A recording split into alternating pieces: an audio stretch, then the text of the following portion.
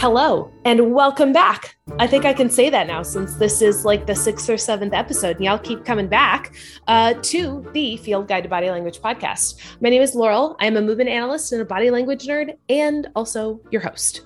So today, I'm super excited about this actually. So today we're going to do a little book review. And I wanted to do this because I just don't love any of the existing literature on the subject of body language. There's a lot of great stuff in the periphery, but if you go to the library or Amazon and you just type in body language, and I just don't love what's available.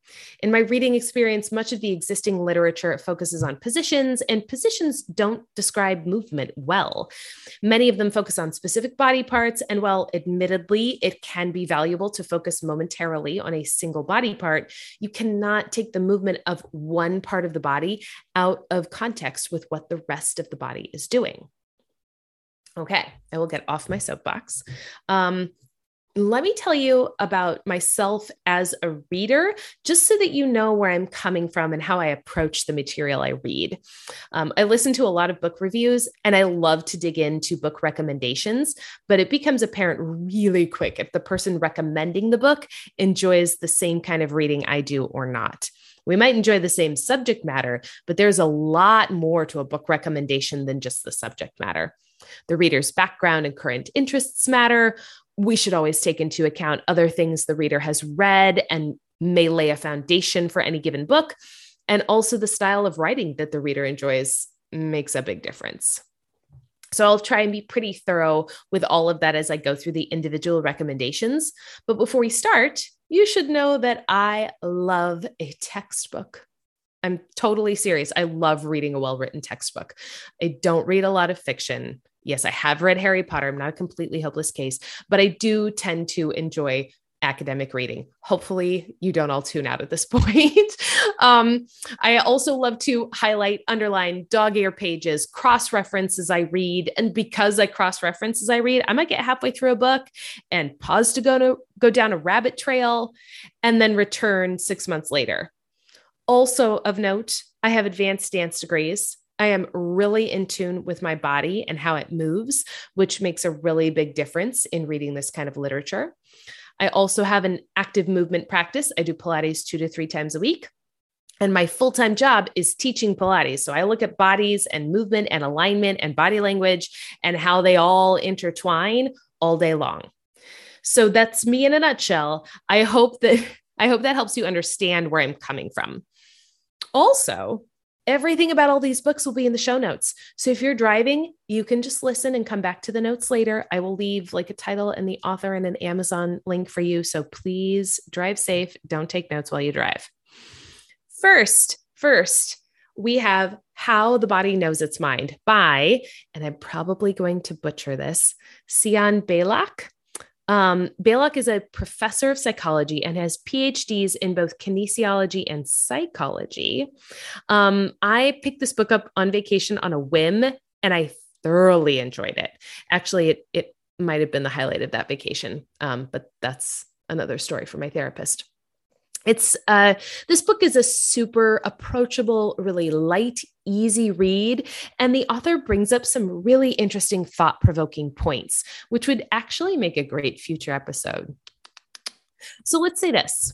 If you happen to read this book and you want to have a discussion or ask a question about its content, email me and we'll put all the questions together in an episode. That sounds like a lot of fun. Also, this is easily the most approachable book on the list. There's no prerequisite reading. You can just pick it up and enjoy it. I will also say that if you listen to the episode on body language and emotions, but didn't quite believe me when I said that they were related, you definitely want to read this. Beilac walks through how the body and the mind are connected, and she cites her sources. There are almost 30 pages of notes at the end of the book. Needless to say, she did her homework. Next, the next book is The Meaning of Movement by Janet Kestenberg. I think her last name is Amighi. I'm probably pronouncing that wrong too, and I'm sorry. It's Amighi. To be honest, this one is an acquired taste. If you love what we've covered so far on the podcast and are like hankering for more, this is a great book. It's a system deep dive into the Kestenberg movement profile, which deals with developmental movement. So if you remember, last week, maybe a few weeks ago, I talked about how humans aren't born with fully developed brains, and we learn how to move as our brains grow. So the two are intricately intertwined. Well, I have a deep dive to do to talk about that subject in a more depth way. And this book is on that deep dive list. It is expensive. It is pretty textbooky. And it is definitely for someone with a background in therapy, psychology, or movement. And if you don't have those, I wouldn't recommend starting with this particular book. It's a great book. It's just not a great starting place.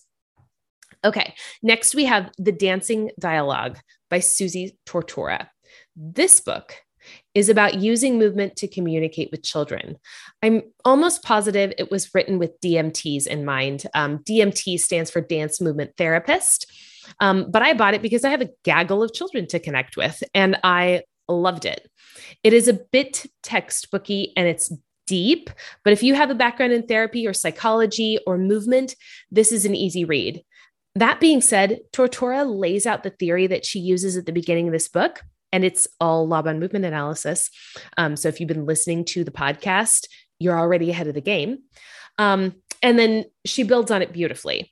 As a parent, I think this book is invaluable. If you're coming into this subject fresh, be prepared to do a little bit of Google searching, but it is well worth the effort. Tortora covers everything you could possibly want to know and a little bit more about nonverbal communication with children. She's incredibly thorough, and most of what she says is applicable to adults as well. She just mostly works with kids. Okay, next on the list is Making Connections by Peggy Hackney. Honestly, I don't even know where to start with this book. I love it so much. I have read it at least 4 times, and every time I read it, some new revelation comes to me. Peggy Hackney has training in Laban movement analysis, and she worked directly with Irmgard Bartinieff. And we haven't talked about this on the podcast yet, so let me give you just a little bit of background information. For those of you who don't know, I am a Laban movement analyst. And if you go to my website, you can read my bio, and you can also read about Rudolf Laban, who created the system of Laban movement analysis. And when Rudolf Laban was creating his system, some ideas he would develop completely by himself, like the space category. You remember how we talked about body, effort, shape, and space? Laban did the whole space category by himself. Probably while sitting naked in his attic, if we're going to be completely honest, but whatever, however you need to be creative. Sure.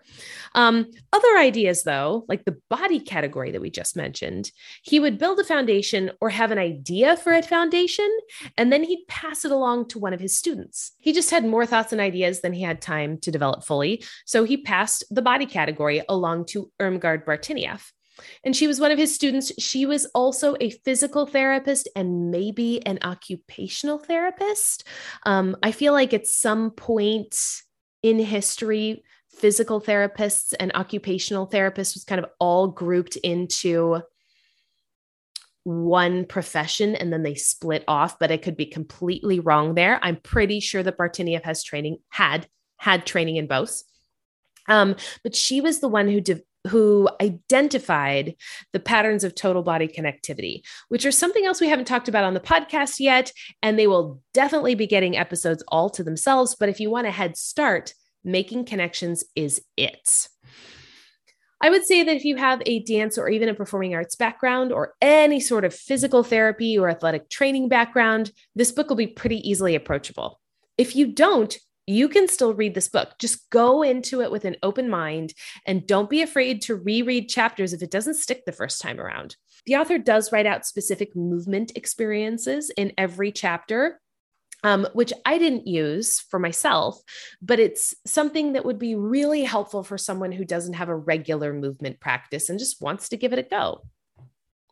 Next, we have Interplay. And this is by Adler, Rosenfeld, and Proctor. As you can tell from the multiple authors, it is indeed a textbook.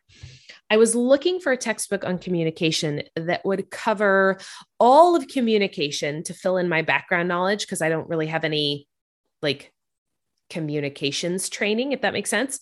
But also I wanted to see where nonverbal communication fit in and what it looked like from the world of communication academia. Body language tends to be tackled in two academic circles: performing arts and communications. And as far as I know, they don't really talk to each other. There isn't any substantial crossover work that I found yet. So I felt like I needed to see what nonverbal communication looked like from the other side of the fence. Fortunately for me, one of my sisters is a communications professor, and this is the book she uses in one of her classes. It is expensive, and I bought an older edition to save money. I just kept searching older and older editions until I found one that was under $20. So I have the 11th edition, and I haven't read the newest editions. There were a couple of things that were outdated. Like there was a section on emojis before they were referred to as emojis. But really the older edition for my purposes was just fine. And Interplay is very readable. And because it's a textbook, all of the sections are clearly marked. So you can pick and choose what you want to spend your time reading, which is, I got to say, that's a lovely little benefit of textbooks. Okay, next on the list is Sensing, Feeling, and Action by Bonnie Bainbridge Cohen. And I my mouth fumbles over her name a lot. So I always just refer to her as BBC. She is trained in Laban movement analysis like I am, and she built onto her Laban foundation and created her own system, which is called Body Mind Centering. She teaches a lot of movement classes, and she really likes to bring the world of thought and physicality together. And this book is one of the products of that exploration process. It is pretty anatomical, and I would highly recommend you have a basic knowledge of anatomy or dance, or at least be willing to do a bit of Googling to stay on top of the anatomical terms. She will definitely stretch your thinking on what is possible in the body. She's on Instagram, and her thought process and her approach to her work are very accurately represented on her account. And I would highly recommend you scroll through her Instagram account before you buy the book, just to get a feel for how she thinks. I really enjoyed this book. Every other person that I've recommended this to has also enjoyed it. But if you scroll through her Instagram account and you think she's off her rocker, then Sensing, Feeling, and Action isn't the right book for you. Okay, next we have How the Body Keeps the Score. This is by Dr. Bessel van der Kolk. Please be aware that if you decide to read this book, van der Kolk does work with trauma survivors, and some of the stories are just heart-wrenching. So if that's something that will be triggering for you, please take care of yourself there. Van der Kolk does look at how the body and the mind are both affected by trauma and how they heal from trauma. He's worked with and studied two groups that he addresses in the book: Vietnam veterans and also children. Because he's an MD, he can address how the mind and the body kind of walk together in a very academic way, which I really appreciate, because that's not always the norm in medical circles. But when medical professionals do embrace the connections between how the mind and the body connect, it's very powerful and very convincing. This is a New York Times bestseller. It is really, really well written. The subject matter is riveting. He does talk about how trauma is held in the body, but in the entire last section of the book, he talks about methods of recovery. And so it does end on a high note. This does have a bit of technical jargon, but van der Kolk explains everything really well. So I feel like anyone could pick this book up and enjoy it. Next, we have Taking Root to Fly by Irene Dowd. This is a tiny little book, like almost a pamphlet, and it's a collection of articles on anatomy, and it is anatomy heavy. There are a lot of anatomical terms and discussions of alignment issues and functional movement considerations, so it is definitely not for everyone. But if you're a movement professional like a dancer, fitness instructor, massage, or physical therapist, this is a delightful little read. Her writing is really deep, but because this is a collection of articles, while I was reading it, I felt like I could read one article and ponder it for a month or two and then read another. Irene Dowd writes beautifully. Honestly, I think one of the reasons that I'm drawn to her writing is that it feels like I'm reading poetry. And that resonates with me on a deep level because the more I learn about human movement, the more poetic it is. Last but not least, we have Anatomy Trains by Thomas Myers. If you are interested in anatomy at all, this is the place to be. Whether you are well-versed or brand new to anatomy, this is the place. Thomas Myers is brilliant. He's taken a rather unconventional approach to anatomy and made it much more interesting than any other anatomy textbook I have ever read. And I have read several and fallen asleep reading most of them. But Myers talks a lot about the structure of the body and also how it moves rather than just focusing on labeling body parts. And he has this dry sense of humor that pops up every now and again and makes this a really entertaining and delightful read.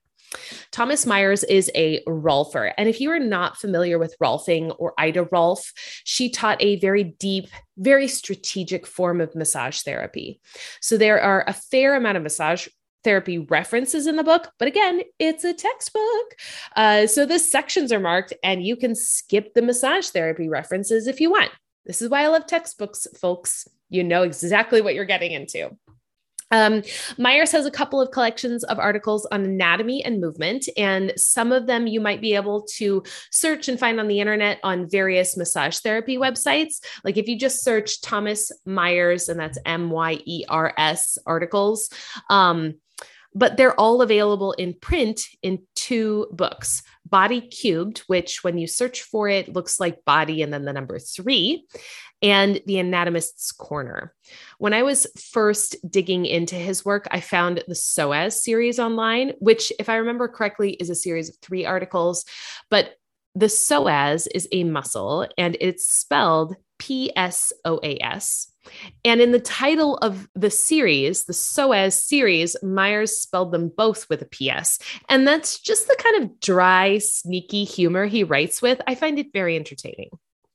And again, you could search and find an older edition if that suits your budget. And if you're just wanting to kind of dip your toe in the water and get acquainted with anatomy.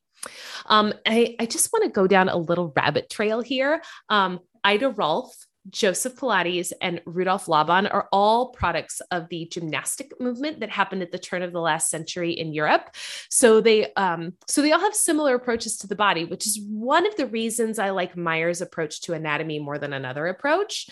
And one of the reasons I like the Pilates workouts so much. Everything feels very intertwined and connected because the anatomy and the movement are addressed in consistent ways that have the body and the mind walking hand in hand. I'm going to stop there before I get too far into Nerdville, but I could seriously talk about these 3 modalities and how they intertwine for hours. Okay, that's it, folks. Those are all my recommendations. If you have any questions about anything we covered today, or you want more information on the resources I listed, you can DM me on Instagram. I am at Laurel Foley, or email me at laurel@fieldguidetobodylanguage.com. Happy reading.